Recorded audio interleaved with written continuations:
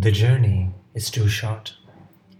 There was this girl traveling on a bus, enjoying the beautiful scene she could see from the window. On one stop, a very hefty lady got in with three huge shopping bags. She scanned the whole bus and decided to sit right next to this girl. She sat with great force, taking around 1.5 seat, and while she sat, her bags swung onto the girl. So the girl had to adjust in only half of the remaining seat, and being thin, she was okay with that. The lady then checked everyone out on the bus and at last checked the girl who was sitting right next to her. She saw that the girl had her bags on her lap. This made the lady furious and she pulled those bags away from her and screamed, "Are you trying to take my stuff?"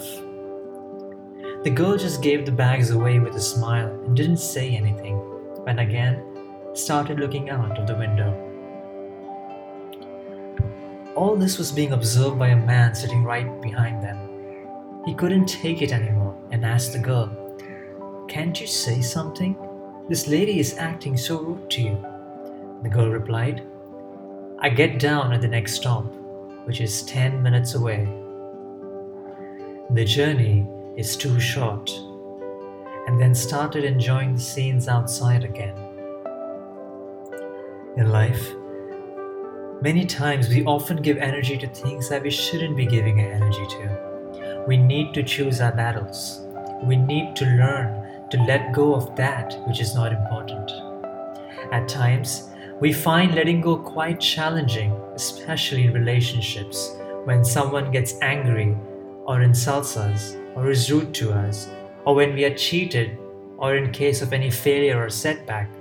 We often hurt ourselves, and we do take time to let go. In many cases, people hold on to things for years, and some even taking it with them to the grave. All this is baggage for the soul. The more things we hold on to, the more burdened we'll feel.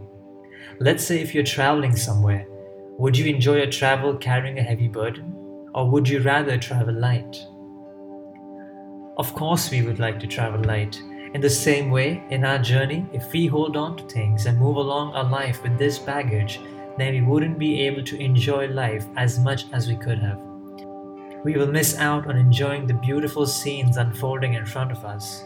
We will miss appreciating the sheer beauty which is visible all around us because our intellects will be pulled by this baggage, and it wouldn't allow us to stay in the present moment.